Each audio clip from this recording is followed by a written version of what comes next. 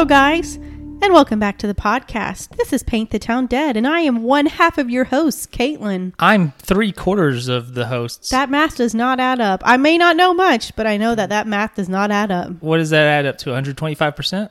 I think that's right. That's how much effort we give every single week. Yeah, Welcome boy. to Paint the Town Dead 125, baby.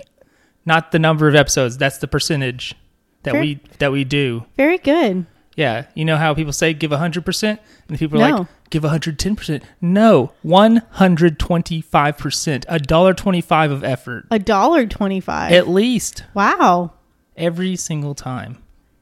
I like your stance. Thank you. I'm for it. It's what I do. Yeah. Well, hey, Andrew. Hey, what's up? Hey. It's good to see you. Is it? Yeah, we're recording this a little late. We're dancing on the Maybe. deadline. Yeah.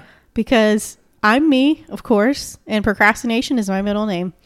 Should be my first name, but I procrastinated. Honestly, it'd be weird if I met somebody who was not a procrastinator of some sort. I don't think those people, I don't know them because they are in another stratosphere of like society. Yeah. So I don't get to meet them anymore. Yeah. They've moved on. Yeah. It's like, oh, you procrastinate? Yes. You're a normal person as far as I know. If I met somebody who was like, I got that all done weeks ago. Like, okay. What's wrong with you? Like, shouldn't you be like living in an airship or something? Like, what are we shouldn't know each other. Are you an astronaut? What's happening here? And they're like, yeah, I was on the space station, ISS, for like a few years. It's not a big deal. Don't even worry about it. I helped get that rover up to Mars. That's what we do, you know. Dude, that thing is pretty cool. You know what John gave as a gift to his friends and family? A rover. He got their names on the rover that's up there right now. Oh, that's cool. Isn't that a great gift? This was before he and I knew each other. But he got all his friends and family, as I think it was like Christmas or gift or something. He got all their names on the rover. They're all in space together. Did you see that picture of a cloud? Of a cloud? No, There's I saw the blue moon. Yeah, there's a cloud. Wait, I thought Mars didn't have an It atmosphere. has a thin atmosphere. Oh, okay. But not much of one. So That's so exciting. I think clouds are pretty rare there. Whereas, say, like Venus, clouds for days. Is Venus hot? Very hot. Because Okay. it's hot because... We've talked about this and I've Yeah. forgotten. Venus is closer to the sun than we are. It is the second planet from the sun. And also has a very thick, It's our neighbor? noxious... Venus is our neighbor? Yes. Oh my gosh. I think either it or Mars are the like closest in size to Earth as well. Okay. But yeah, Venus has like a very thick, noxious atmosphere and has like clouds of sulfuric acid. It's gaseous. Yeah, like Is it a gas giant? No, Oh. it is rock. Oh. The Soviets actually landed some craft on it before. What happened to it? Did it like It disintegrate? basically Wow. the pressure is also very intense, so it was crushed under the pressure. Where does it rain diamonds? Either Neptune or Uranus. We never remember. And that's why I was thinking Neptune. I think that's what we talked about. Venus is sulfuric acid rain. Ouch. So the whatever craft that the Soviets sent down there did not last very long, but it was able to take some pictures. What did it look like? I haven't seen that. Have you seen the pictures of Mars? Yeah. It's like that, but yellow, Ooh. kind of. That's what it sort of looks like. I bet it smells bad. Probably. Probably smells like farts. Yeah, probably. Because that's what sulfur. I mean, Yeah. sulfur and methane and things like that. Yeah, so Venus seems like a problem. A little hostile. Yeah. Yeah. You can go to Venus in Wolfenstein 2, and that's where you meet Hitler. In Venus? In space? Yeah, that's where he's moved to after the events of the first Wolfenstein. How about that? Yeah. It's a pretty good game. Doesn't seem quite scientifically possible. None of that game is. It's really good, though. Oh, okay, cool. Especially the story. Oh, Wolfenstein Yeah. and Hitler? Yeah. Okay. They still haven't made that third one where they're definitely going to have Mecha Hitler that you kill. Because that's what you do in Wolfenstein games. What did you say? Mecha Hitler? Mecha? Yeah, as in mechanical Hitler. Oh. Because at the end of the original Wolfenstein 3D, you fight Hitler and his head is on a robot body. Well, so he's like the Terminator, kind of. Kinda. So that's like the logical conclusion that the third game will have, I'm sure. Interesting. Can't wait. Okay. Well, on that note. Yes, please get us on track. Okay. Andrew, I'm doing the case this week. We're getting back to our normal swing after our year anniversary debacle special. Debacle's a good way to describe it. But I had fun, and I don't care It what was anybody fun. thinks. I still have a lot of those snacks left, too. So yeah, we're getting back into the swing of thing. Yes. We're a couple of regular swingers. Let's get to it. What is wrong with you? Okay. Actually, you added this case that we're going to talk about. You better believe it. You added it to the list. Caitlin got mad at me because I knew what the case was already. You heard me listening to a video, and you're like, oh, yeah, that's what I thought. And I was like, no, don't listen. You're like, I put it on there. I read everything about it already. Well, I'm going to tell you this case from my mouth. Well, actually, it's really mostly from, oops, I'm sorry. I backtracked out of where I was going. It's actually mostly from the mouth of Mara Leverett, who wrote this article for the Arkansas Times in July of 2007, which was a scary long time ago. Yeah, let's not think about that. Was that 14? It was 14 years ago. You know why I know that? It's because I got Jackson in 2007 and he's 14. Oh, I was going to say That's when you graduated. high school, yes. Yeah. Yep. No, I was going to say because I can do math by 7 really easily That's weird. because of football. Oh, okay. That makes sense. Yeah, so I was okay. like, yeah, 7, 14, 21, 28, 35, etc. Yeah. Yeah, no. So pretty much almost exclusively my information came from that article written in the Arkansas Times by Mara Leverett. Very good article, very well written. Check it out. The article is called, I will tell you, So Open the Grave. Interesting. Hold on. That's all staying in.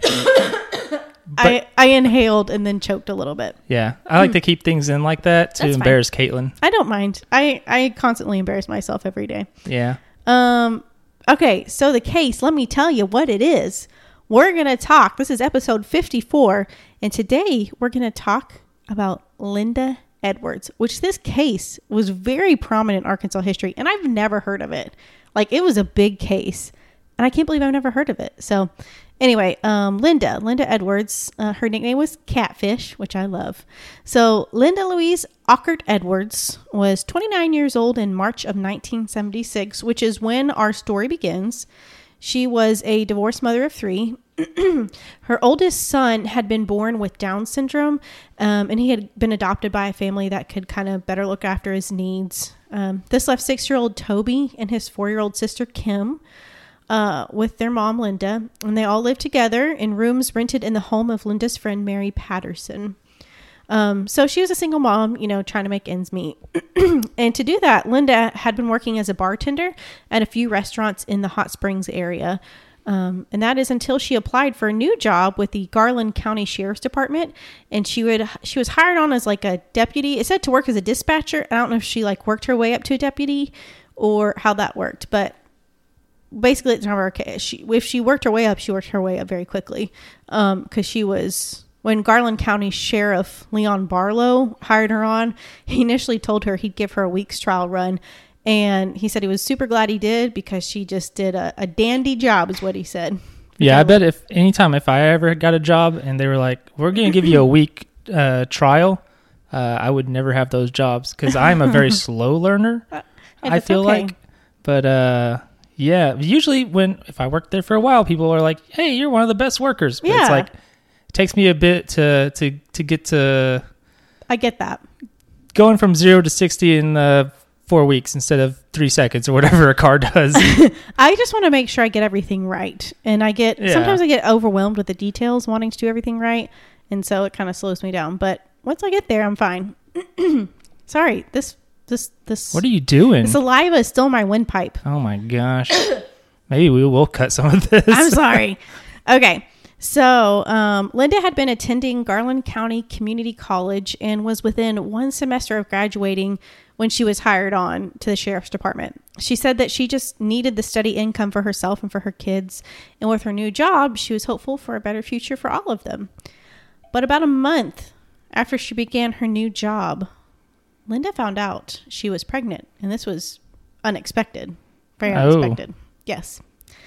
So on August 21st, 1976, so we're going from March to August, we're skipping a few months, Linda finished her shift at work and headed back home to have dinner. And when she got home, she told Toby and Kim, her kids, that they would be going with Mary Patterson to see a movie. So Linda drove her kids, Mary, and Mary's children to the theater, but she didn't go in.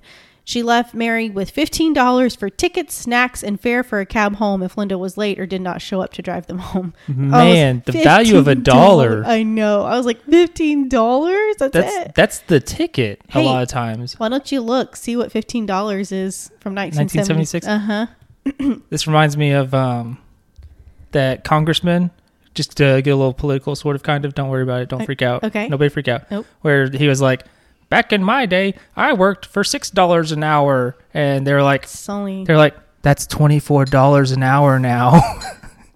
Yeah. And you're fighting against 15. So maybe be quiet. Yeah. Maybe Shashola. What is it? Andrew, give us the number. I'm working on it. No pressure. Okay.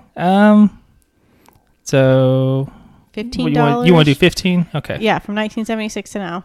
That is $69.34. Wow. So basically she gave her $70, which yeah. sounds about right.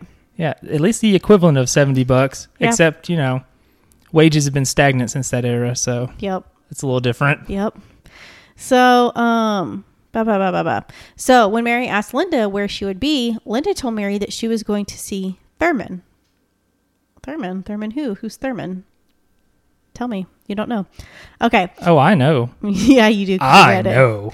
So when the movie had ended, Linda had not shown back up to the theater to pick up Mary and the kids. So they just grabbed a ride home. She didn't think too much of it.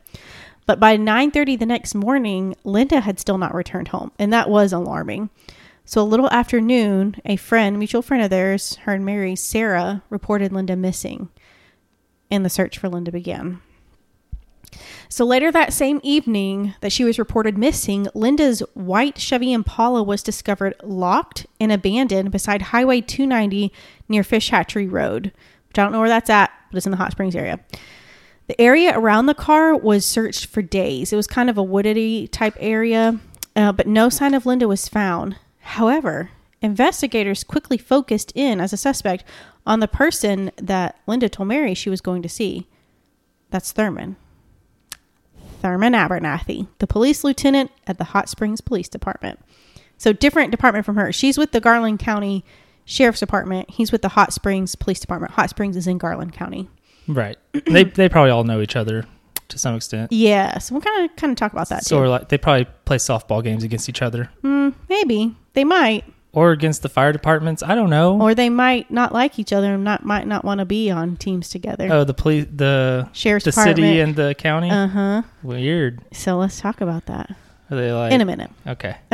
So when Garland County confronted Thurman and the Hot Springs Police Department, they fully expected the cooperation from another law enforcement agency, but they were met with some difficulties, which was according to the account of Leon Barlow. Remember the guy at Sheriff's Department? Right. He hired on Linda. So others remember it differently, and they remember full cooperation with the Hot Springs Police Department. So who's to say? I don't know. But I'm kind of leaning more towards Leon's side.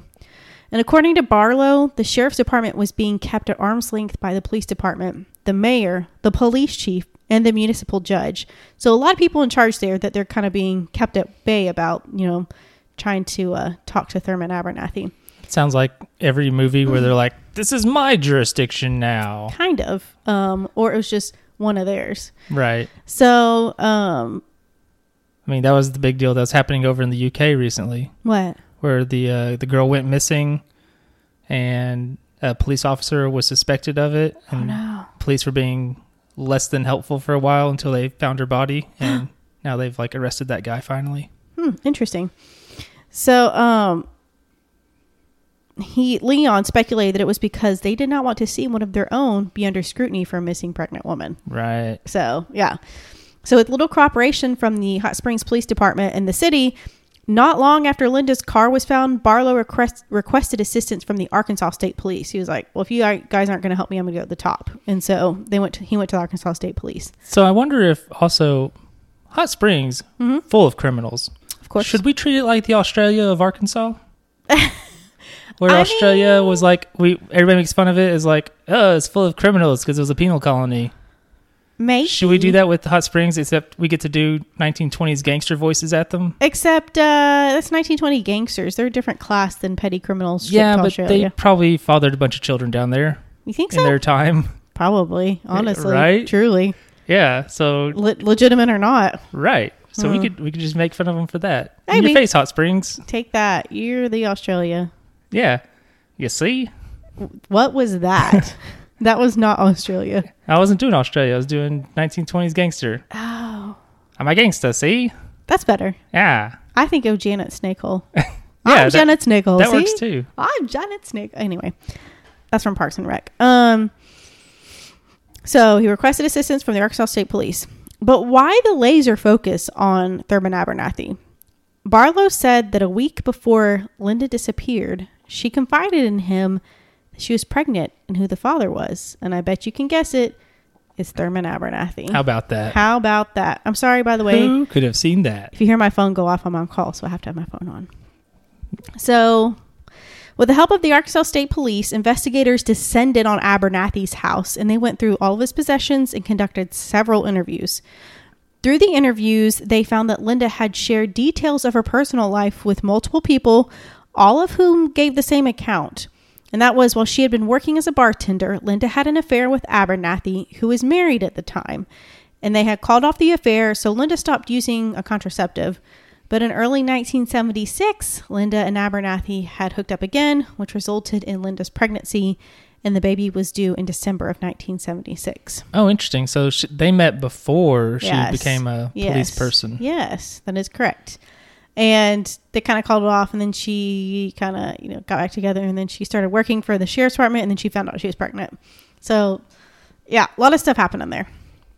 So investigators also found that in July of 1976, Linda wrote a long letter to a friend, which you can find online, and you can read it, which mostly dealt with her concerns of Abernathy and her pregnancy. In describing the night she told Abernathy about the pregnancy, she said, quote, "That night wasn't too bad.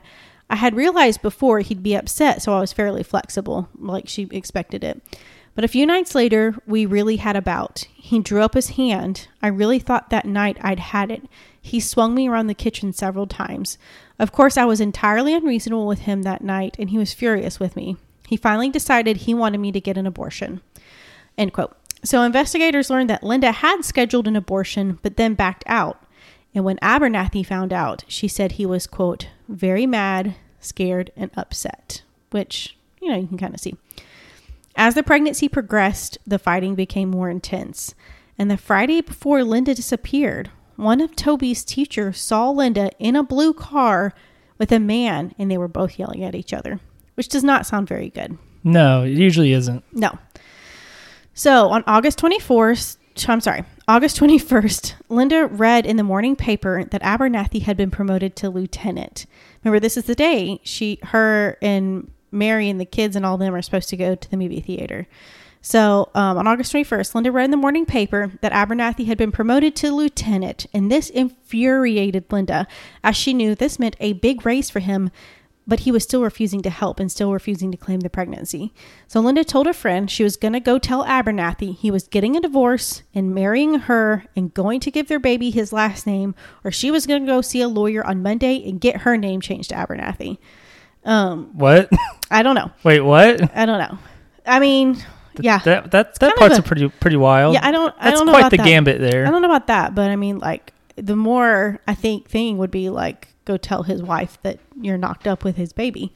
That would probably not go well for his relationship with his wife. No, but at the very least, you can try and get, child support stuff or something. I wonder how they proved that back then. Can't do DNA. I don't know. It's a good question. Maybe you just look at a picture and go like, well, look at it. I It's mean, the same. You might have. Okay. So her friend warned her to be careful, that Abernathy might hurt her, but Linda was determined and convinced that he would not hurt her, and they made plans to meet up. Even though he had hurt her before. Exactly. Yes. That is, yeah. Yikers. Not good. So Abernathy was interviewed on August 27th, 6 days after Linda went missing. The interview was conducted by state police officials and in the presence of Hot Springs Police Chief Bob Griffith. Notes from the interview indicated that Abernathy refused to sign that he'd been advised of his rights. Why is he being difficult? So during the interview, Abernathy admitted that he and Linda had agreed to meet up the night of her disappearance. According to him, they met at a gas station and the pair relocated to a parking lot behind the Baptist church across from Oaklawn, which Oaklawn is like a horse race place and you can gamble there. Yeah. I don't know if you could have gambled as much back then. I think they added in a bunch of the gambling stuff relatively recently. Well, you could at least gamble in the mob times. Well, that was just everywhere. Oh, those were, a lot of those were secret. And that I only know that because I read about this weekend. Yeah, which is weird. A lot of those were like they weren't exactly legal necessarily. I think this was the horse races. I think were probably maybe. not in the 70s. Probably not. No, the horse racing part was in the 20s. Oh, in the 20s, yeah, maybe. I don't know. There's a lot of stuff, but yeah. Hot Springs is a shady place, but I kind of like it. It has like quite the history of shady places. But it's kind of cool. The only character I know of from Arkansas on King of the Hill is named Rooster, and he's from Hot Springs, and he's a sketchy character. Well, that sounds about right. I remember when they went to Hot Springs, and I was like, oh my gosh, Yes. It looks like Hot Springs. And the end of the episode is they're like, we are never coming back to Hot Springs. It's a trip, but I like it. Anywho, so he said that they talked for about 10 to 15 minutes about his work, his promotion, and the extra money the promotion would bring, and then just general topics, just chit-chatting. He also stated that Linda never mentioned him that she was pregnant and that she looked all right to him at that time. And he said he then drove away and left her parked in the lot behind the church, and he said that was the last time he saw her. Isn't that always the story? Isn't it always? We were going to meet up, and then we either didn't, or... I saw her and she was fine. Yeah. It was totally cool, and Yeah. then I left, and who could say what happened? I don't know. But oddly, he said after he finished his rendezvous with Linda, he met with the patrol officer on duty and sent him home, which was around midnight, which was 3 hours early from his end of shift. And Abernathy did this because, quote, nothing was happening. So he said after he dismissed the officer early, he just continued his patrol alone. He didn't talk to or run into anyone except when he bought a pack of cigarettes. So basically from the time he dismissed that patrol officer to when he clocked out of his shift, that was 2 hours and 13 minutes that were not accounted for. So something else he didn't normally do, he took his police car home with him that night. He said it was because the family vehicle was having trouble that day. So he brought his it's like an undercover police car. He brought it home with him. Oh. So, which was not something he normally did. Isn't that always how it is? Isn't that funny? Weird. So Abernathy was asked if Linda had put any pressure on him to leave his wife and marry her, to which he replied, quote, no more than normal, which is kind of a funny reply. When asked for more specific details about their conversations, he refused to discuss it or anything further. And then he was just kind of back to his normal police duties after that. And he also refused a polygraph of any kind. And he was still just allowed to go back to work like nothing was happening. They should have put him on E-meter. What's that? It's from Scientology. Oh. We'll talk about it later, maybe. Oh, okay. So while he was being interviewed, Abernathy's police car was being combed. His police car was a 1973 Dodge Polaris that was blue. Blue, like the car. Oh, that was being yelled Toby's friend. Yeah. Toby's teacher. Yeah.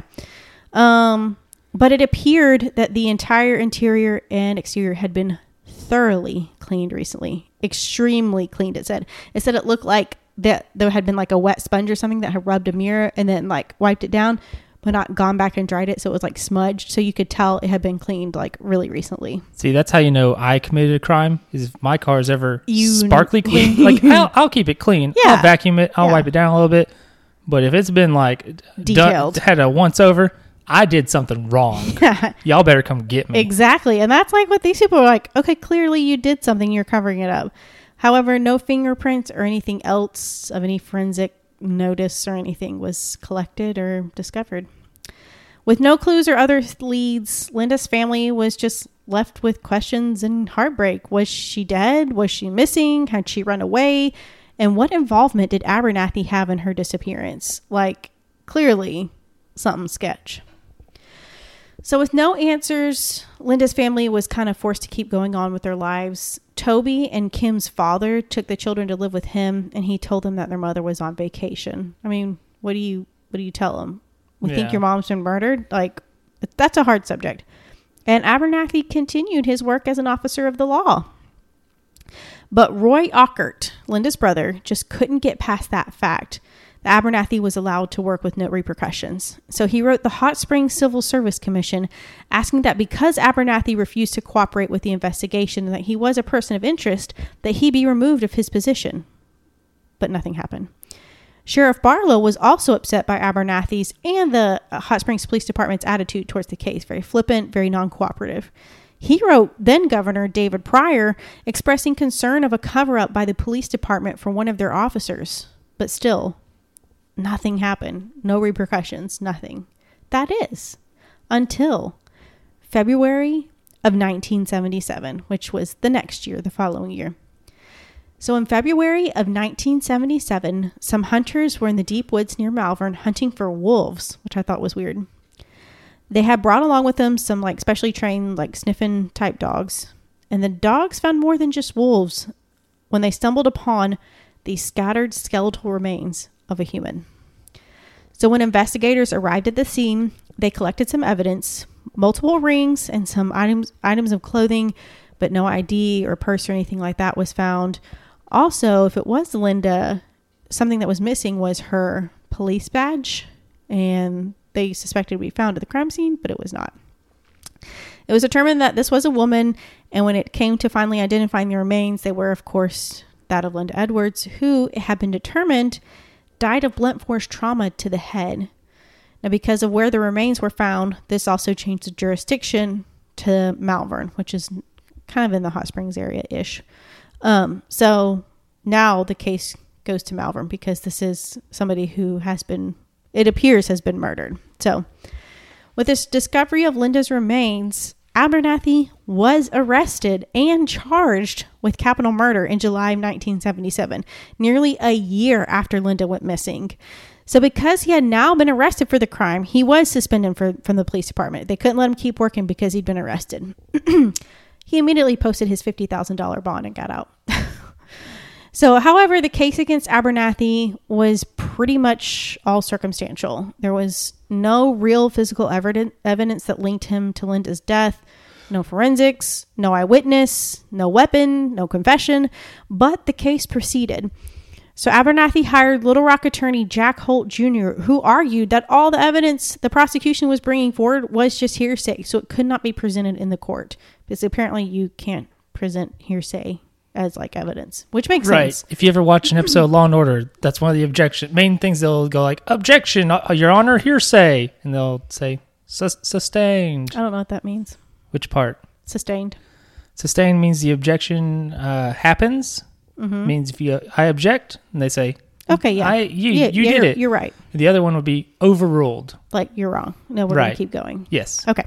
Watch Law and Order once in a while. It's very realistic. You remember when Michael Scott quoted for his audition? He did an entire episode. Every part. I'm just a cleaning lady. Yeah. Which is every episode, yeah. Dun, dun, dun, dun, dun, dun, dun. I know Law and Order.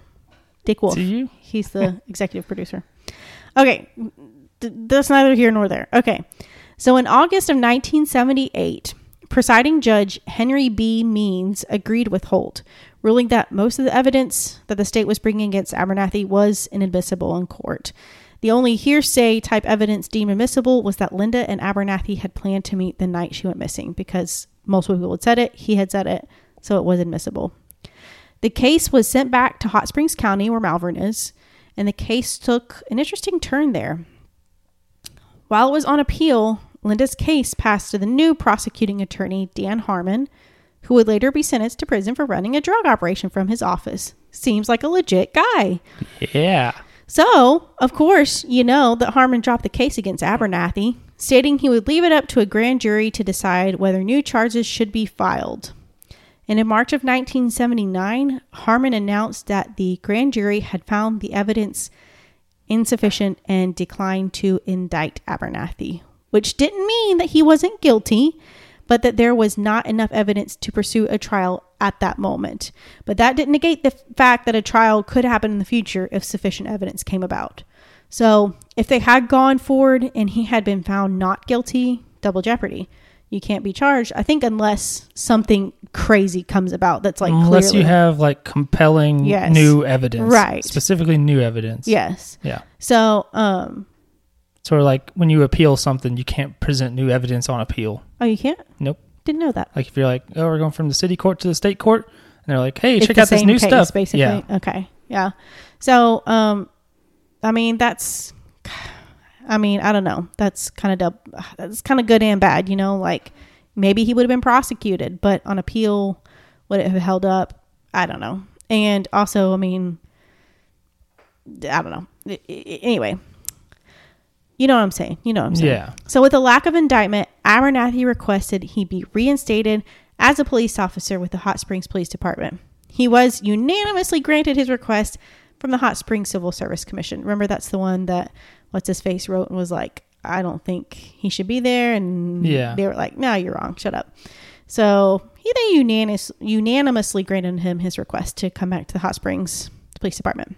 So he was paid $14,664 of back wages when he returned. However, the day he returned, he was demoted to sergeant for, quote, conduct unbecoming of a police officer. With that, Abernathy resigned. So, I mean, talk about an ego. So 45 years have gone by since Linda's disappearance and murder. 42 since Abernathy had charges dropped against him. There have been some happenings in her case since then. So in 2000, Toby, who was 30 at the time and had kids of his own, requested his mother's files from the state police so that he could look at them because some of his other family had, in the past. But he was denied access to them as this was still, quote, an open and active case. In 2004, he requested her body be exhumed for DNA collection because DNA had come such a long way. And so he was hopeful that this could be a break in her case. This request had to be drawn up and requested by Garland County prosecuting attorney Eddie Easley. And Toby was told that this would take a few months and he was ready to be patient.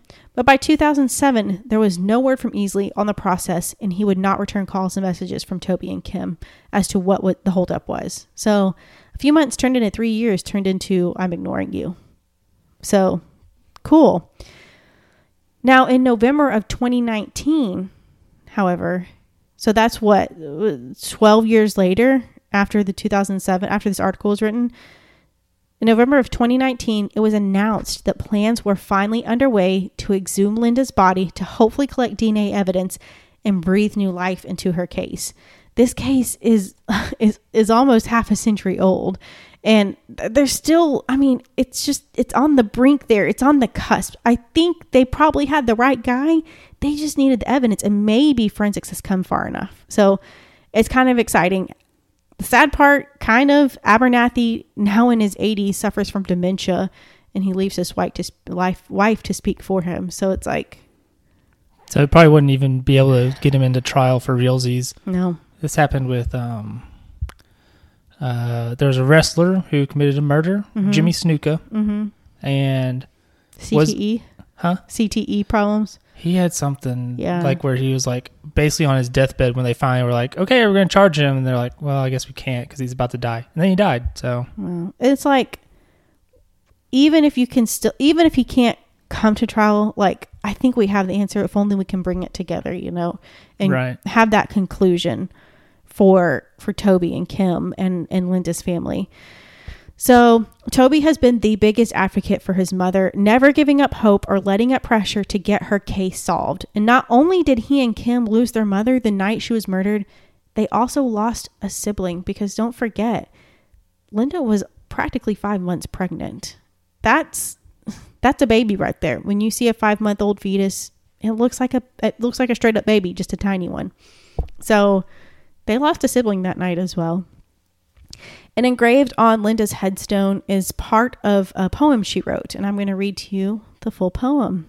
It says, "Are you held by the past? Oh, let it go, into a total nothingness, and instead let there flow the joy of the presence of God that so enfolds you it brings all you can possibly know of health, of abundance, of peace. Thus you grow into the fullness of being. The past is done, let it go.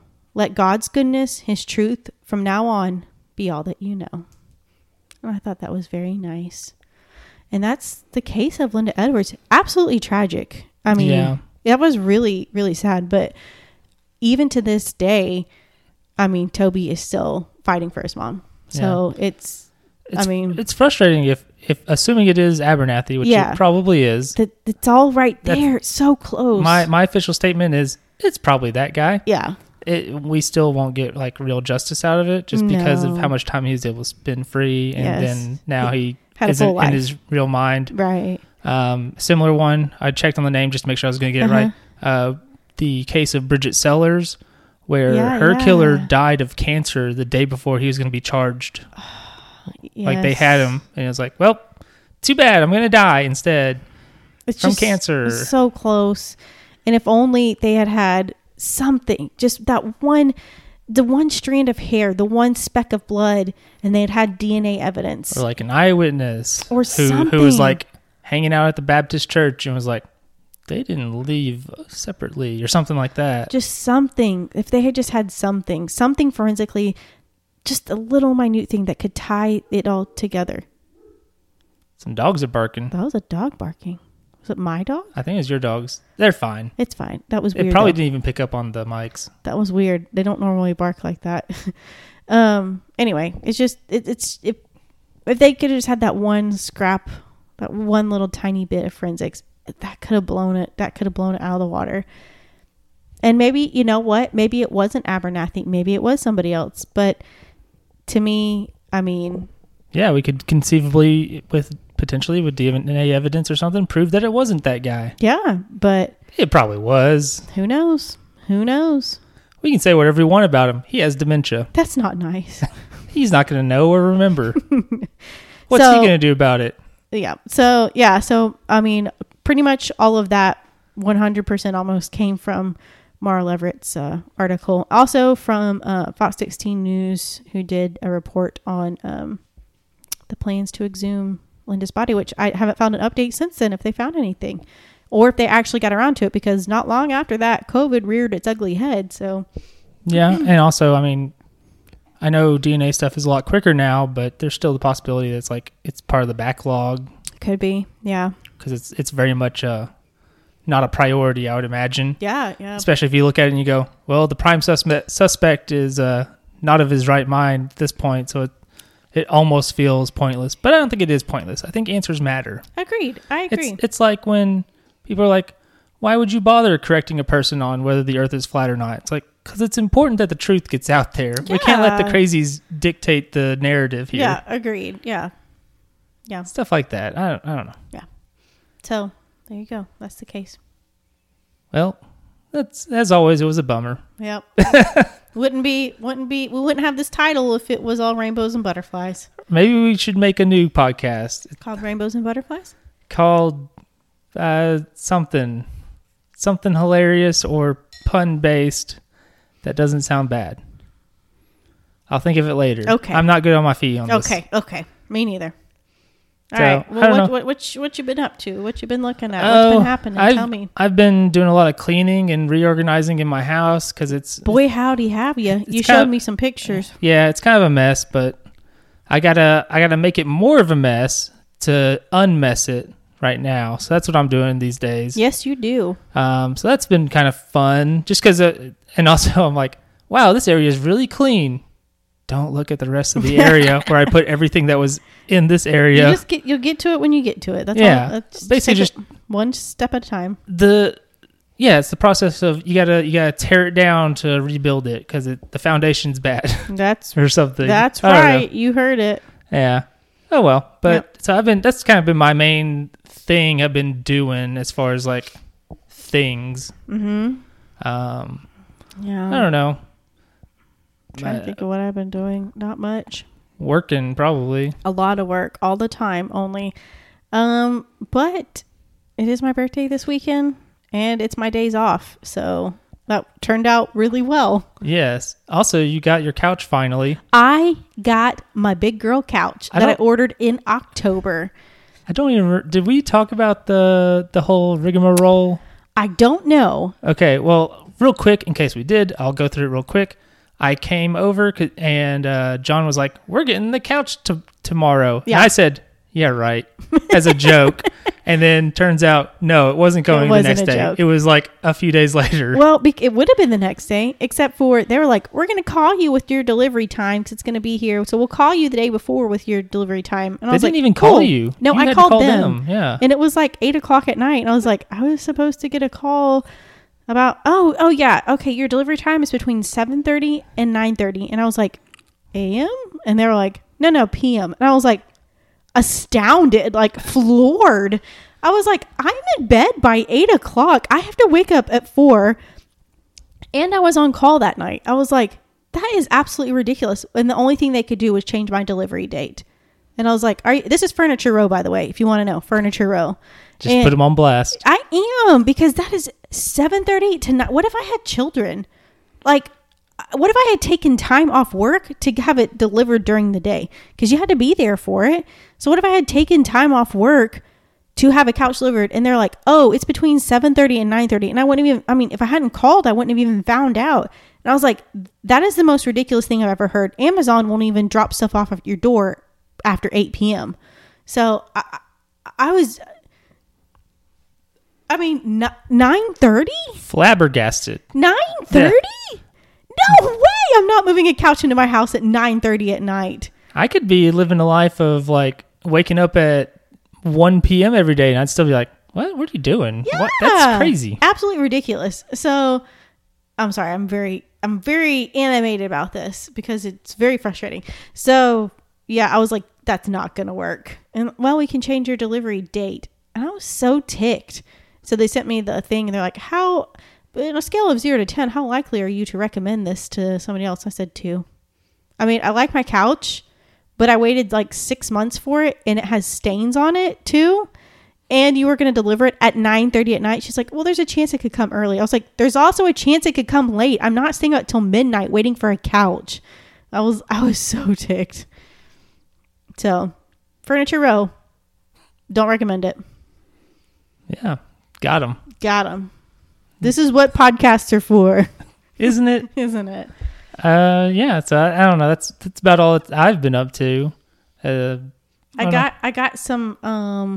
got a new lamp, which I was excited to get today. And when you came here, you saw John frustratedly trying to put it together.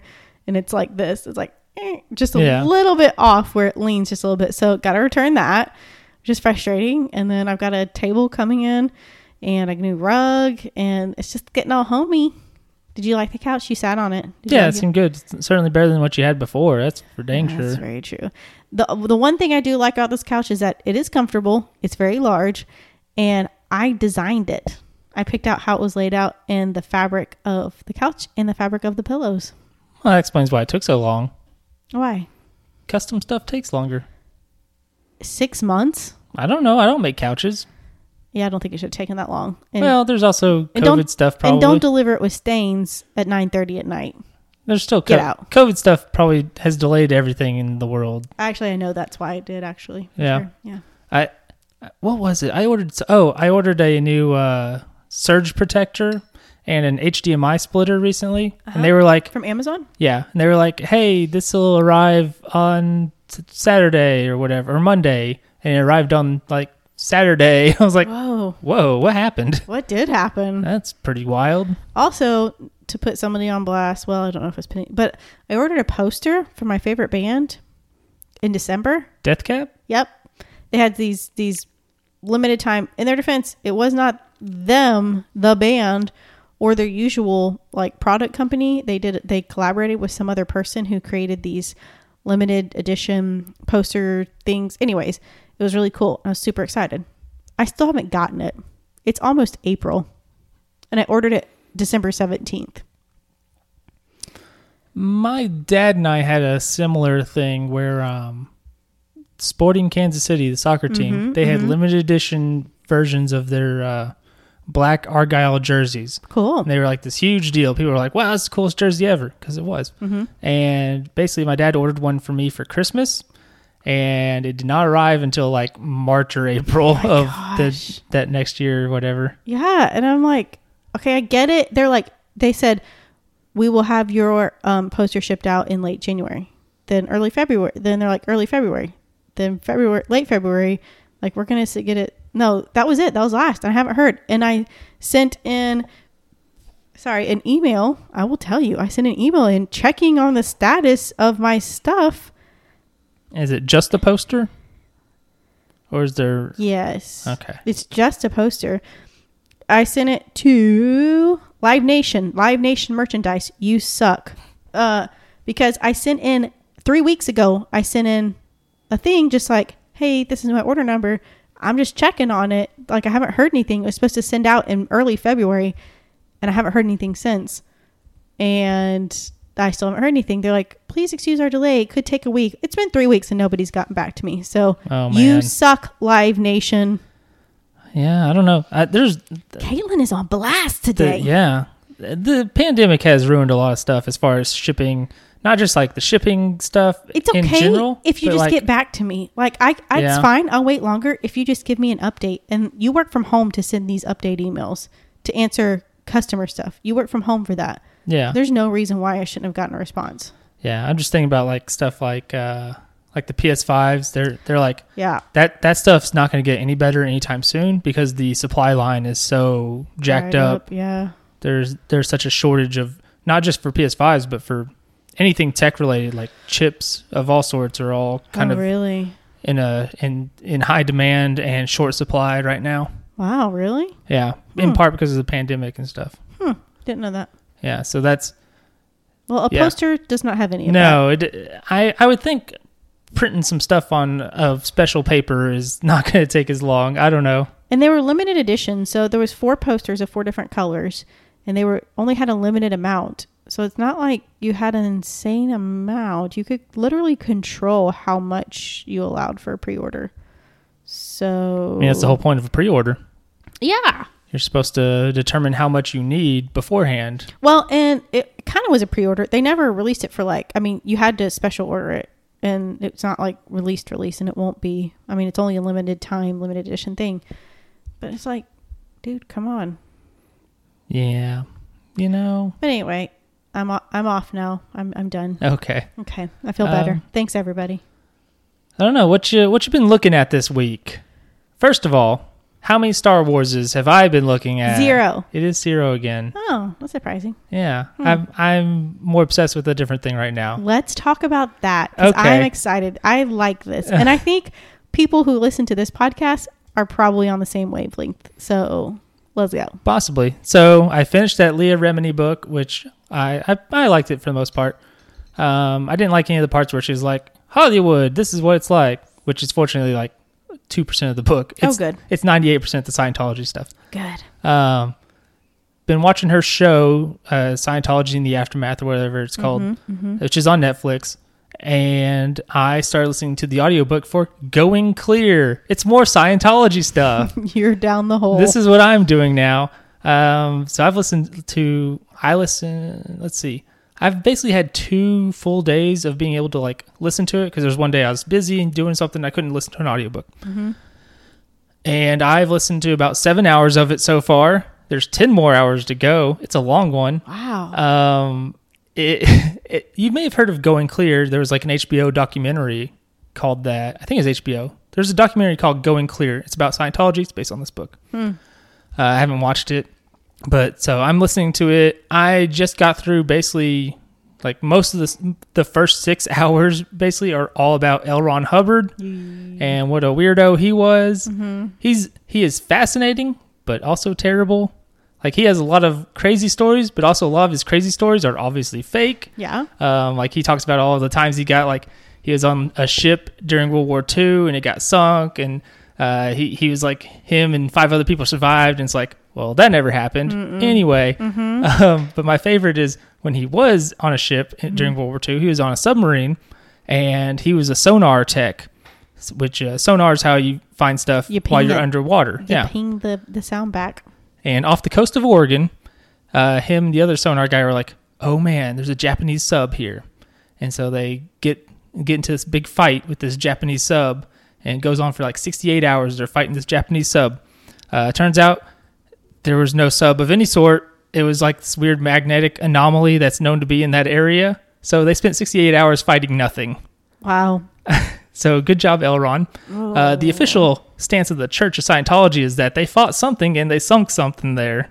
So What was it? I guess they're saying it was Japanese sub or whatever to make him sound cooler. Best one is when he ordered them to start attacking a Japanese island. Fun fact, that island was not owned by the Japanese. It was a Mexican island. Oh my gosh. And so they just shelled this Mexican island for no reason. Oh my gosh. So he was really bad at his job. Doesn't sound like a great guy. No, that's not even the worst part. That's like incompetence. There's all the other stuff about him that's like a really bad guy. Tell me. I want to know. Oh, just how he's like abusive to people. He stole Jack Parsons' girlfriend. Jack Parson was a rocket scientist / occult man. He was a weirdo. He's his own person you need to read about. Oh gosh. He's wild. He cheated on his wife like 1,000 times, and he got married while he was still married to his first wife to like a different lady, and he beat her. Like he was abusive physically and stuff, and beat her. I think he forced her to get abortions or something. Like there's all kinds of crazy stuff. Oh my gosh. There's so much stuff that I'm like already forgetting in my brain because it was so much just like hitting my brain. Like that's wild. I've already forgotten because there's more wild stuff happening. So awful. Yeah, and I'm continuing to learn more and more. E-meters, that I mentioned that. That's basically like a Scientology lie detector, but it's garbage, nonsense. Tell me. They use it to determine whether you're like, if your body is clear of bad stuff or whatever it is. What? I forget what they call it. You know what this sounds like to me? What? Mormonism. I mean, it is a cult. Is Mormonism a cult? Who's to say? We're not going to touch that anymore.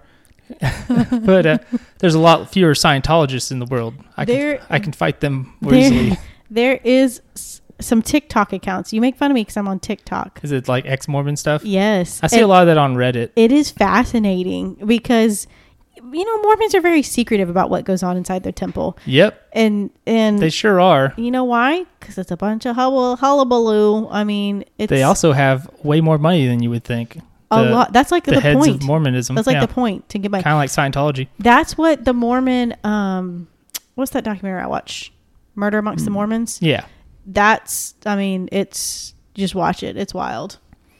Yeah, the Scientology stuff is crazy, especially because of for one, they like to use a lot of cool names for things and initials for things. What is this? In what? Scientology? In Scientology, specifically. Because, L. Ron Hubbard was a science fiction author, so he is all about that stuff. Right. They'll be like, we're going to do Operation Freak Out, which is the one where and a journalist had said mean things about them. So they tried to ruin her life and tried to drive her to suicide and tried to frame her for sending bomb threats to the FBI. What the heck? And they almost succeeded. How did they not? She took a polygraph, and the prosecutors, and eventually they were able to figure out, like, oh, she didn't do it. And then one day the FBI raided Scientology offices and found documents where they found that plan. What? There's also Operation Snow White, which eventually led to them getting tax-free under status IRS or whatever, yeah, because their religion. Yeah, I got to see like part of the promo video on that Leah Remini show where David Miscavige is like, "The war is over," and it's ridiculous. Which one's he? Who's David Miscavige? He's the head of Scientology these days. Still? Yep. And his wife is missing. His wife, nobody's seen her in public anyway. Yeah, but they're assured that she's totally fine. Yeah, like they said, oh, she doesn't want to be found. Okay. Yeah. Seems legit. Very sketchy. Listen, we have a murder podcast. We know. Odds are she does want to be found, and she's also dead. She's either dead or she's off at one of their like weird compounds being forced. Sorry. Yeah, being held against her will, physical basically. labor and being brainwashed and all that stuff. Yeah. There's there's the stuff about like they believe in reincarnation. They also treat children as adults because the because spirit, they're reincarnated. Yeah, the spirit is it's the same. Let me also, tell the most you. boring part. I want to tell you the most boring part about Scientology. Tell me. We're talking about a religion in which it is about a galactic confederation. Like that's part of the religion. A galactic confederation exists. An evil overlord named Xenu killed all the Thetans and sent their spirits into volcanoes. And the Thetans, their spirits are what live inside of us.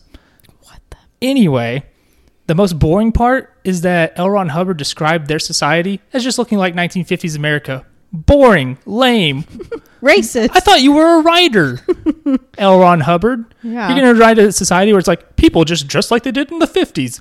Lame. They're out in space and doing weird stuff. So And- why don't all the Scientologists dress like they're in the 50s?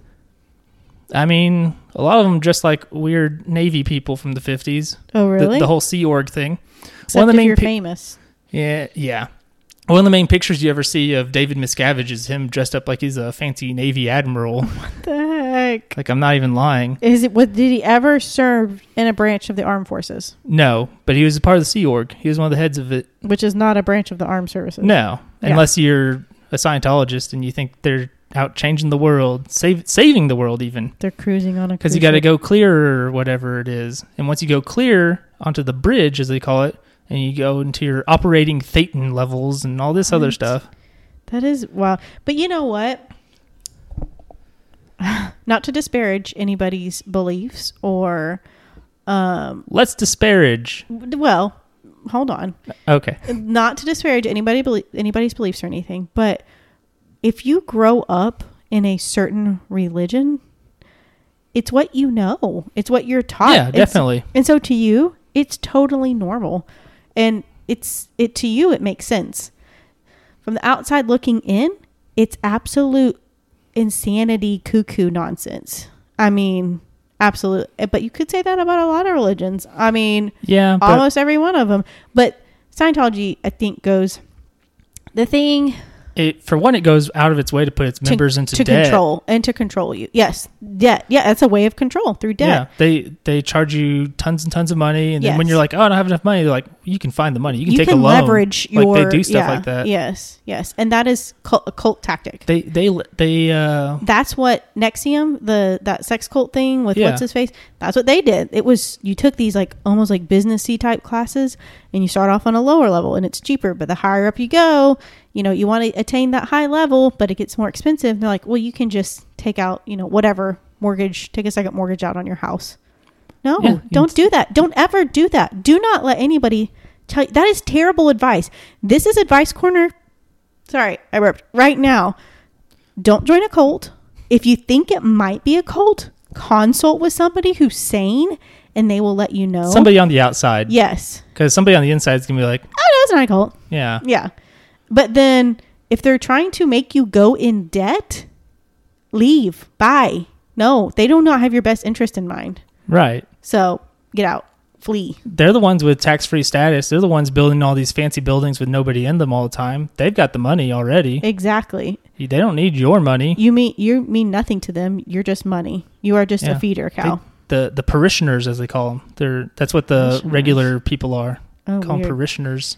This is weird. They have all their like weird names. A person who is against the church is a suppressive person or an SP. Operating Thetans, they just call them OTs, OT level 7 or whatever. You have your tonal system. You got E-meters. This reminds me of Heaven's Gate a little bit too, which was a cult. Well, by it's the way. smarter than Heaven's Gate because instead of killing themselves, they just keep making more money. Yeah, but that wasn't the point of Right. Heaven's Gate, so. I think they were less nefarious Ye- on purpose Yes. in a lot of ways. They were Yes. just cuckoo crazy pants. Yes. Yes. Exactly. And the people. Also, Heaven's Gate's another thing. the whole thing with Scientology as well is like even people outside of it, like they harassed and like had PIs follow like IRS agents and stuff Why?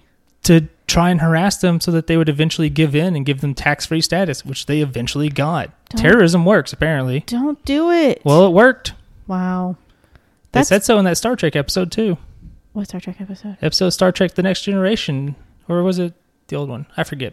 But they call say out Scientology. I think it's Next Generation, not Scientology, but just terrorism works. Uh-huh. And they give like fake examples, and then one of the examples was like, and then Ireland became united in 2020 something. And it's like, well, that deadline's coming up soon, guys. Is it? Yeah, that episode was banned in the UK because I think that was during the Troubles, as they called them. IRA stuff. Yeah. Yeah. Yeah, it would be. Yep. So yeah, that and again they give names to all this stuff. There was a guy named David Minton. They talk about him in the Leah Remini episode, one of the episodes. Mm-hmm. where basically this girl who was under Scientology and was clearly like having a psychotic break of some sort, Yeah. and went to a hospital, and then Scientologists came and got her to leave, and she eventually died. And Oh my gosh. they formed this Linda McPherson Trust where it was like basically raise money for that stuff, and the Scientologists harassed them until they abandoned it, and they continued to harass and try and ruin the life of one of the guys who was a part of that, and until he committed suicide. Like, it's bad time. Wow. Like, they are actively like going out and straight up terroristic bullies. they have a thing called the fair game doctrine, which is where they are allowed to, under their doctrine, under L. Ron Hubbard's leadership, his whatever his words were, that they can do anything that will like protect the church. You can lie, cheat, steal, harass, whatever, as long as it will help the Church of Scientology in the pursuit of like Here's the thing. stopping people against them, stopping the SPs. When you are a child, you are taught right from wrong, and there are certain things that are clearly right and clearly wrong. Well, here's the thing, though. If you grew up as a child in Scientology, It's true. you're right and wrong. What is ultimately right is anything that is in favor of Scientology. Huh. So Whether you it's are willing morally to good do, or bad. Yeah. So it's an ends justify the means sort of deal. Yeah. That's what's happening there. Do they educate their children within the church? Not really. Regular education is not important to them. Actually, Really? is not as Oh, important. so you want stupid followers? Yeah, probably. Yeah. But according to them, it is far more important to know the words of L. Ron Hubbard than to get like a formal education knowing algebra or whatever. See, and that's another way of controlling somebody is that Yeah. they're not educated. They are blind. They're uneducated and a lot of times poor because they Yes. give giving money, Yeah. or they join like the Sea Org, where they're out at sea doing whatever bullcrap, Yeah. or sometimes they're doing like they're making them do like physical labor and like Yes. electrical labor and stuff. And it's like, these are not people trained to do that. Like they have a guy on there who lost an eye as a kid because it was like, I wasn't trained to be able to do construction. Oh my gosh. And you make like $50 a month or something crazy like that. What? So then you can't go anywhere. You don't have any money. You don't have any savings once you get out. Oh And they my sign billion-year contracts as well Which is ridiculous. because you're going to come back in your spirit. So you're They still keep- stuck with us. They do keep files on people after they die for like 20-something years, I think, for when they come back. That's weird. They've also built a bunch of houses for L. Ron Hubbard for when he comes back. Oh, that's nice. They've built like 5 mansions for him. And they're empty? Of course. Most Scientology buildings are basically empty Why? because it's to look like they're doing stuff. Oh. Like they have these massive, beautiful buildings, and it's like, look at what we're doing. We've got all of these followers. That's how, and all this money, and that's from all of you. So give us more money so we can keep doing this. Sounds like a mega church. Yeah. Joel Osteen. Except like international, and like they have celebrity centers in like Paris and Los Angeles, and Clearwater, Florida is like their big headquarters. Is it really? Yeah. I've been there. Yeah, go to downtown Clearwater next time and check out how much is Scientology and how much of those buildings are nothing. What? There's like Can you go into them? Probably not. Probably some of them they're like, hey, come on in, put your hands on the e-meter, let's see what's going on. But for the most part, if you look in, it's like there's stuff in there, but there's no people. There's not actually anything happening. Weird. Which is kind of like goes along with like Scientology claims to have like millions or whatever of followers, parishioners, but realistically it's way less. Yeah. They just count everybody who has ever like ended up on a mailing list on accident, basically. Ooh. So It's a bad place. Also, there's lots of abuse that goes on. Yeah. Well, I mean, it's a cult, of course. Crazy amounts of abuse. How has this not been shut down yet? Well, now they got so much freaking money, it makes it even harder. There's also like when you get that tax-free status, like there's extra laws for like labor when it comes to like religious pursuits. Mm-hmm. So like, you know, you can make kids do stuff in church or whatever without paying them because it's a church thing, whatever. Right. And so they abuse the hell out of that as part of their like loophole for like, this is why we only pay like $2. They just don't sound like very fun people at a party. No, they're not fun at all in lots of ways. Yeah. In like every way possible. They sound like a bunch, like it's bad. Yeah. I encourage you all, to just stay away from people that want to take your money, that tell you that lying, cheating, stealing, hurting, harassing. And you don't get to know that stuff, a lot of that stuff, until you're in it. Yeah. Until you've bought in. What's really weird, though, to me, is hearing how many people get out of it not because they fundamentally think Scientology is bad. They just think that the people running the church these days are bad. So they're like, LRH, yeehaw, let's go.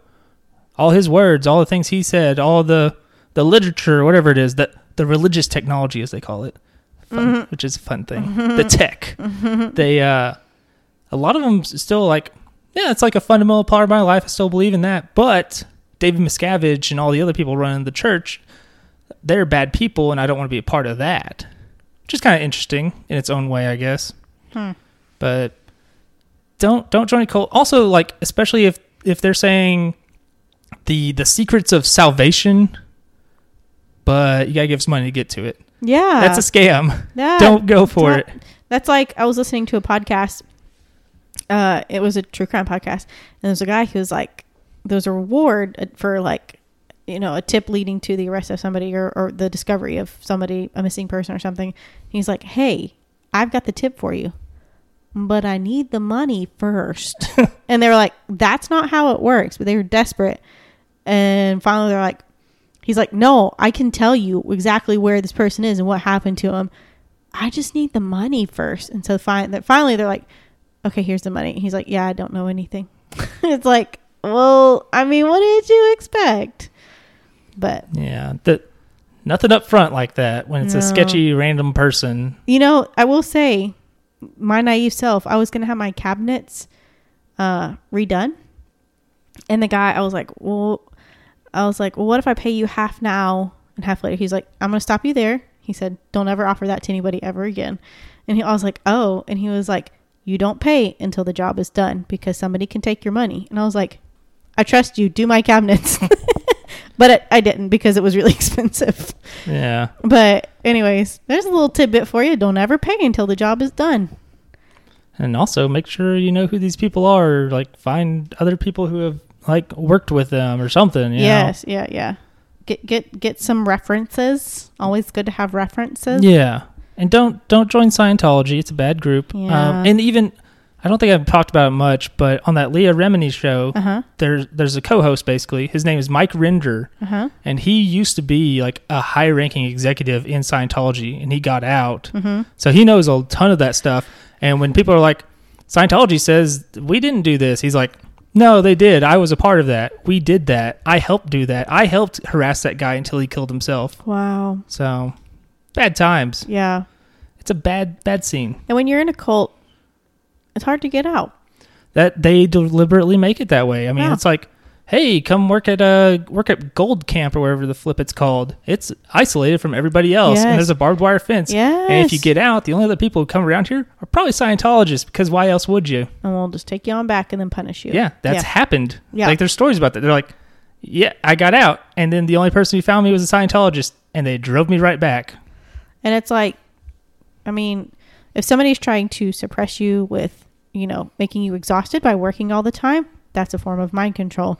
And then, I mean, or isolating you. Yes, there's a story in there about mind control. In Going Clear, where a kid got in trouble for something, and so they isolated him basically where the anchor is kept on the ship, and just left him there by himself. Oh my gosh, that's abuse. That's child abuse. It sure is. They also have a fun thing called overboarding, where if you need to be disciplined on the ship, they'll throw you overboard. That's not Sounds safe. dangerous. They do it from the lower decks now. The first time they did it was from about 4 stories up. Did someone die? I don't think he died. I think he was fine. But that's bad. If you're interested, there is a podcast called Heaven's Gate, and it is all about Heaven's Gate, and it talks about mind control and tactics of cults and stuff. But as far as cults go, honestly, to be honest, Heaven's Gate was pretty benign. Pretty chill. Pretty benign. They just did some weird things. They wore the same shoes. Yeah. They wanted to go hang out on a comet, you know? And they were happy that was their belief, and they all did it willingly, and they were allowed to leave. But still don't. Yeah. I mean, don't join a cult. But there was another podcast I listened to that was like, maybe it was about Jim Jones. I think it was about Jim Jones. And if you search all of these on, I think Last Podcast on the Left, if you're willing to listen to the obnoxiousness and the vulgarity that they bring, they're only on Spotify, which is frustrating. I haven't listened to them forever because of that. Yeah. But they've done good series on Joseph Smith of Mormonism, L. Ron Hubbard here of Scientology, Heaven's Gate. They've done a good one on Jim Jones as well. Like they've done really good stuff on all of those. If you can find a good documentary, I just wish I could remember what it was called, but it was just something that talked about this is how they do mind control. There is how they get you. There is literally I'm trying to remember what company has it, but there is a podcast called Cults, and it talks about, you guessed it, cults. And they do talk about Jim Jones. They talk about a bunch of other ones. In each episode, they're kind of analytical about it and straightforward with the facts. And they just talk about, this is a form of manipulation and mind control, how they suppress you and control you. And it's like, oh wow, yeah, I didn't know about that. Losing sleep, depriving you of food, depriving you of communication with the outside world. Yep. And isolation. That's a big part of Scientology. The suppressive person, the SP. If anybody who is, or even if they were a part of Scientology and they leave, they can be considered an SP, and the people within have to disconnect. So like when people leave Scientology, a lot of people won't leave Scientology fully because they know like their family, their like parents or children, whoever, are suddenly not going to associate with them ever again. And that is that'll keep that them, happens with cults all the time. People that are in the cult, you are cut off. If your whole family's in it, you're cut off. Yeah. Like, and you have to make that choice. Mike Render from the Scientology show I was talking about. Yeah. He did, when he left, he was disconnected. He wasn't able to see his son when he was dying of cancer. Oh my God. So that's really sad. Yeah. Oh my. That's how tough a decision it is to leave. Yes. That, you know, like, oh, I'm not going to see my son again, even if he's dying of a disease. I'm not going to be able to be at his bedside or something. Wow. I was actually watching, you can say that ultra-Orthodox Jews, which are like, they're very, I was watching this video about this guy who left being an ultra-Orthodox Jew, and he literally said there is a right way to wake up in the morning and there is a wrong way. And he said he eventually became a rabbi in a regular Jewish church. And he said the God of this Jewish and my Orthodox God are two different entities. He's saying that this is the God that I know, like of, you know, the regular Jewish, whatever. This is the God I know, and that who's a real God. The other one is a vengeful, vindictive. There is a right way to put on your shoe. And I mean, it's crazy. I mean, and so even that you can say, and he said, I had to make a decision to leave, and I had to leave my kids behind with his wife at the time. And he said, and I was cut off. And now he's kind of reformed a relationship with some of his family and with his kids. He can talk to his kids now, but it's still like, that's a tough choice. Yeah. That's not something somebody can do easily. No. And the same, and again, it even goes back to financially, because you're making $0 unless you're in the upper echelons of Scientology. That's how they keep you in. No money. If you're David Miscavige or one of the like big executives of Scientology, you're making bank. But if you're working in the Sea Org, you're making nothing, and you don't know anybody outside the Sea Org or Scientology and all that. I was trying to look up. There are help groups for people leaving cults, because it is a deprogramming thing. You literally have to reroute your mind because you have been brainwashed. Whether or not you believe it or not, there is brainwashing, and people control you through abuse and through these tactics. They control your mind. You even see it at like a smaller scale with like abused women and stuff. I was just thinking that 100%. It's the same tactics an a singular abuser will use against their abusee. Yeah, that's like a much smaller version of it, like less people involved, less making bank, but listen to this. This is from daretodoubt.org. It helps you detach from harmful belief systems, and it not cults, but not even just cults, other things as well. But this is interesting. I just read it just now. It kind of defined what a cult was. And then this list is not a diagnostic tool. It is only meant to help you analyze for yourself whether you may have cause for concern based on common pattern found in cultic groups. These are the bullet points for it. Does your group show unquestioning commitment to its leader, alive or dead? Are doubts and questions discouraged or punished? That is in Scientology. Yes. If you doubt or question, you don't believe. No, it's not just that you don't believe. It means there's something wrong with you. It means you've done something wrong, and that doubt is manifesting because of the wrong thing that you did. Interesting. Yeah. Same thing if you get sick, it is because you have done something wrong. Yes. It is your body is manifesting this as punishment to yourself. That's like, I can't remember what it's called, but I watched, it was a TikTok about this girl who left an ultra Christian. I think it's kind of the same thing that the Duggars are involved with. If you've ever seen 19 Kids and Counting or whatever, it's the same echelon of what the Duggars are involved with. And she was saying the same thing. They're homeschooled. They're taught the women are taught, discouraged from going to college. They're given basic education, but they're taught in things like piano, sewing, mothering, cooking, things like that. Wearing no makeup, keeping your hair long. Do they do the jean skirt thing? Not necessarily. Okay, I was just wondering. No, but they do dress modest. They can wear... I knew a lot of Pentecostals, right, which is a similar thing as far as like, I mean, I don't know what the Duggars do necessarily. Yeah. But they're Pentecostals... some kind of Baptist. Pentecostals, the women don't cut their hair. Right. So a lot of them, I'm going to make fun of them for a second. Oh. They know I make fun of them for this. I knew a bunch. But sometimes they do their hair in a weird way, and it looks like they have the hair helmet from Flight of the Conchords, where Brett was making a bike helmet that had hair on it, so it looked like it was just his hair. And it was like, your hair is too much. It's too much going on there. And then they also don't wear makeup, and they don't wear pants. They wear skirts exclusively. Right. So you'll see a lot of the jean skirts, which don't seem that much more comfortable, but I don't know. Yeah. But yeah. Sorry. Anyway. Continue on. Okay. Are mind-altering techniques such as meditation, chanting, speaking in tongues, and sleep deprivation or overworking used in excess, which unwittingly or not often serve to suppress doubts about the group and its leadership? Overworking, and go back to the beginning of that. There was something else. Meditation, chanting, speaking in tongues. Meditation, they do something like that in Scientology. I forget the name of it now. But Leah Remini talks about it a bunch in her book, where basically you can't let the outside world control you. So like there's a whole thing of where you train to just sit and not react to anything. Like somebody will be like, hey, F you, you're a dumb hoe or whatever. And you just have to be like blank. Like, this does not affect me in any way. So that's kind of a meditation-ish type thing. Does the leadership dictate how members should think, act, and feel, how they should dress, where they should live, and whom they should marry? Yeah, that's Scientology. Does the group feel they're on a special mission to save humanity? That's Scientology. That's the whole thing. Do they see their leader as a special being or an avatar? Yeah, because they say he's coming back, and he's got to have 5 houses to live in. Does the group have an us versus them mentality? You better believe it. You and me, we're SPs right now, baby. We are. Does the leadership induce feelings of shame or guilt in order to influence or control members? Yes. Again, that's the whole, if you have doubts, if you are feeling wrong, it is because of something wrong you did. Yep. Often this is done through peer pressure and subtle forms of persuasion. Yes. Again, that's a lot of the disconnection stuff. Also, Leah Remini talked about she had some issue with Scientology, and like anytime, like the whole auditing process they were going through, because that's what they call it.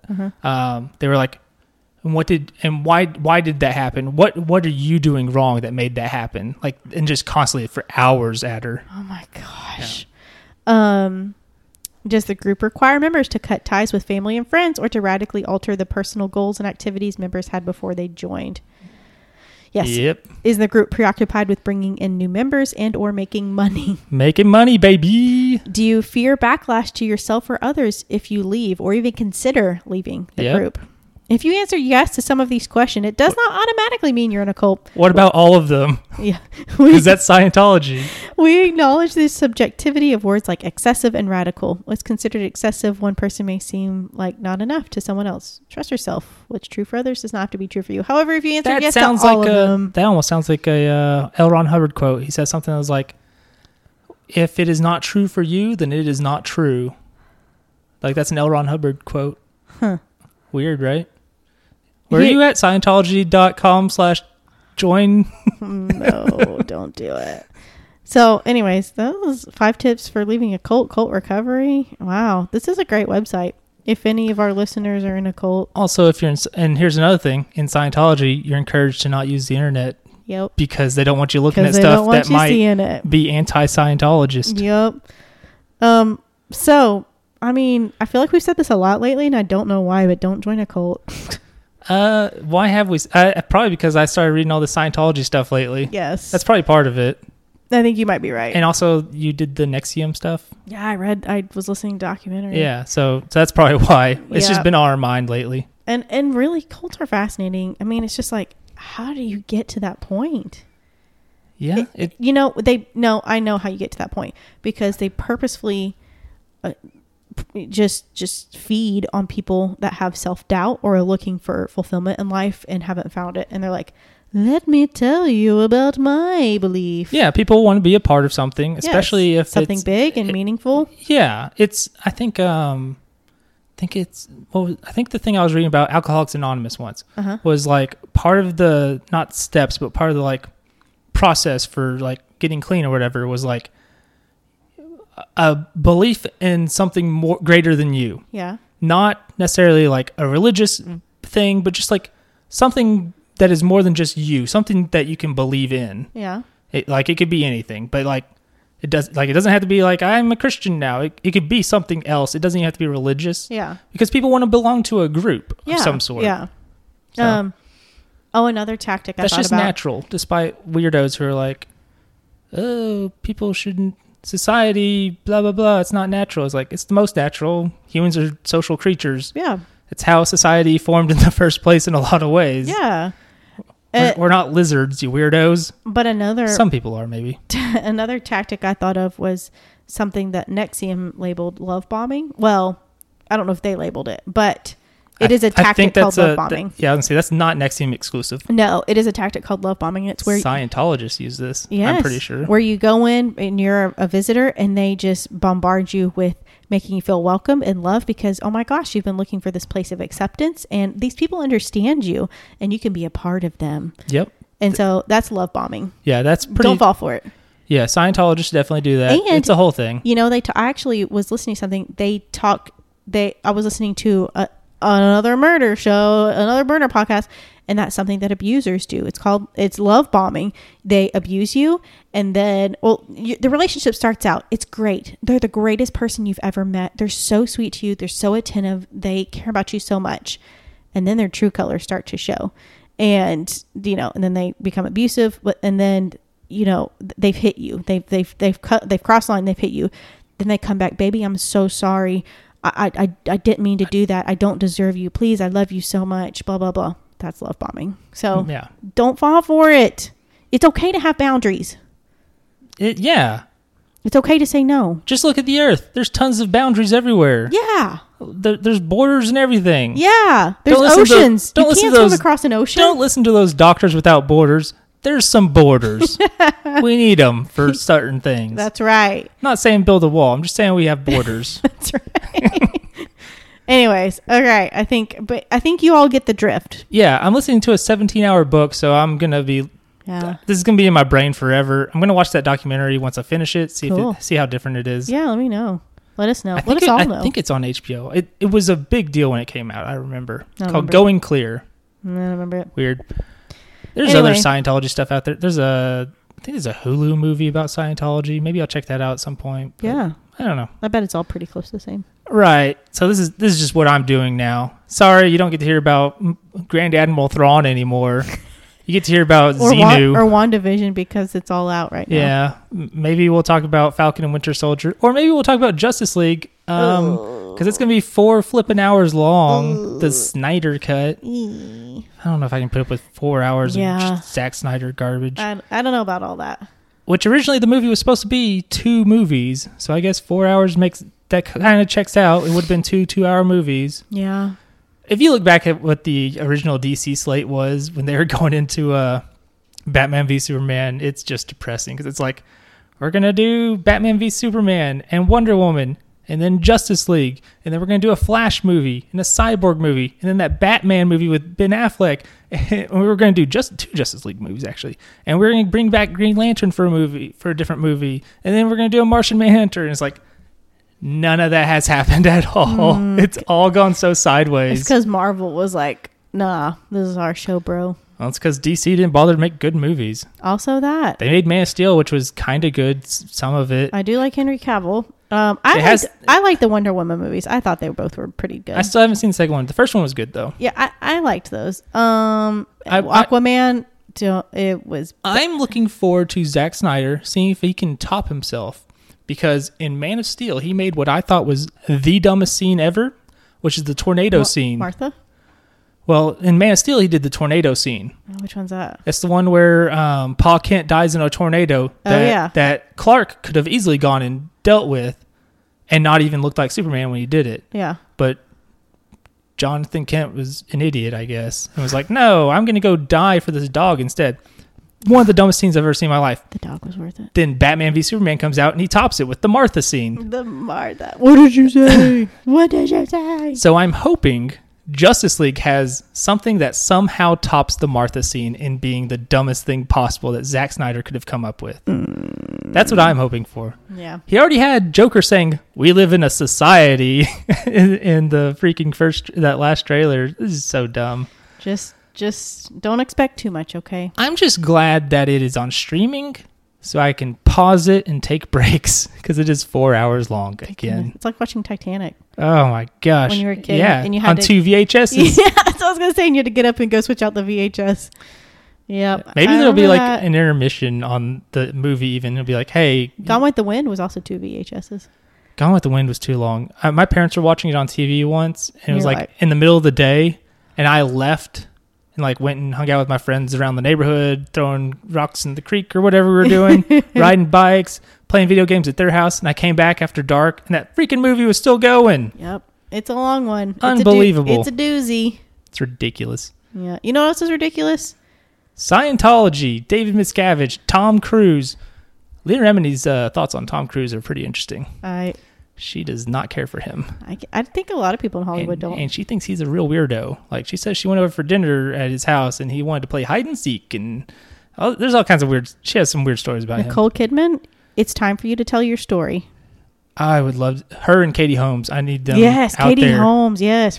She's more recent than Nicole Kidman. Yeah. Yep. I need both of them to go ahead and come forward. They won't, though. They're probably scared of Scientology because they're going to send PIs and follow them around and try and harass them until they commit suicide. They won't talk about it. It's because it's a bad time.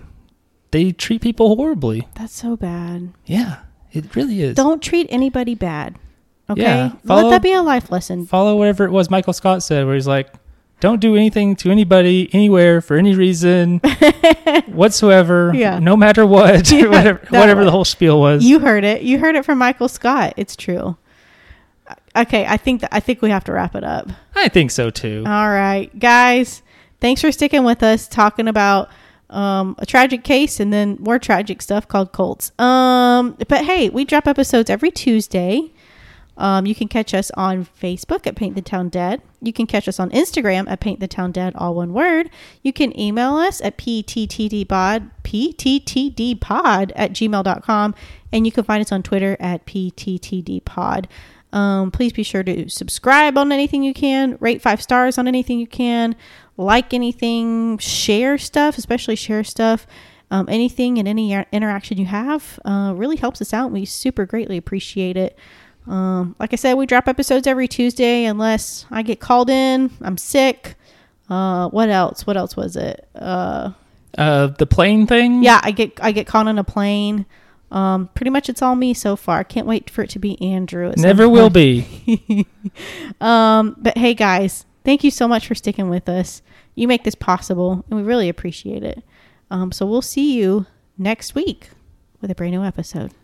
And as they would say in Scientology, get blown.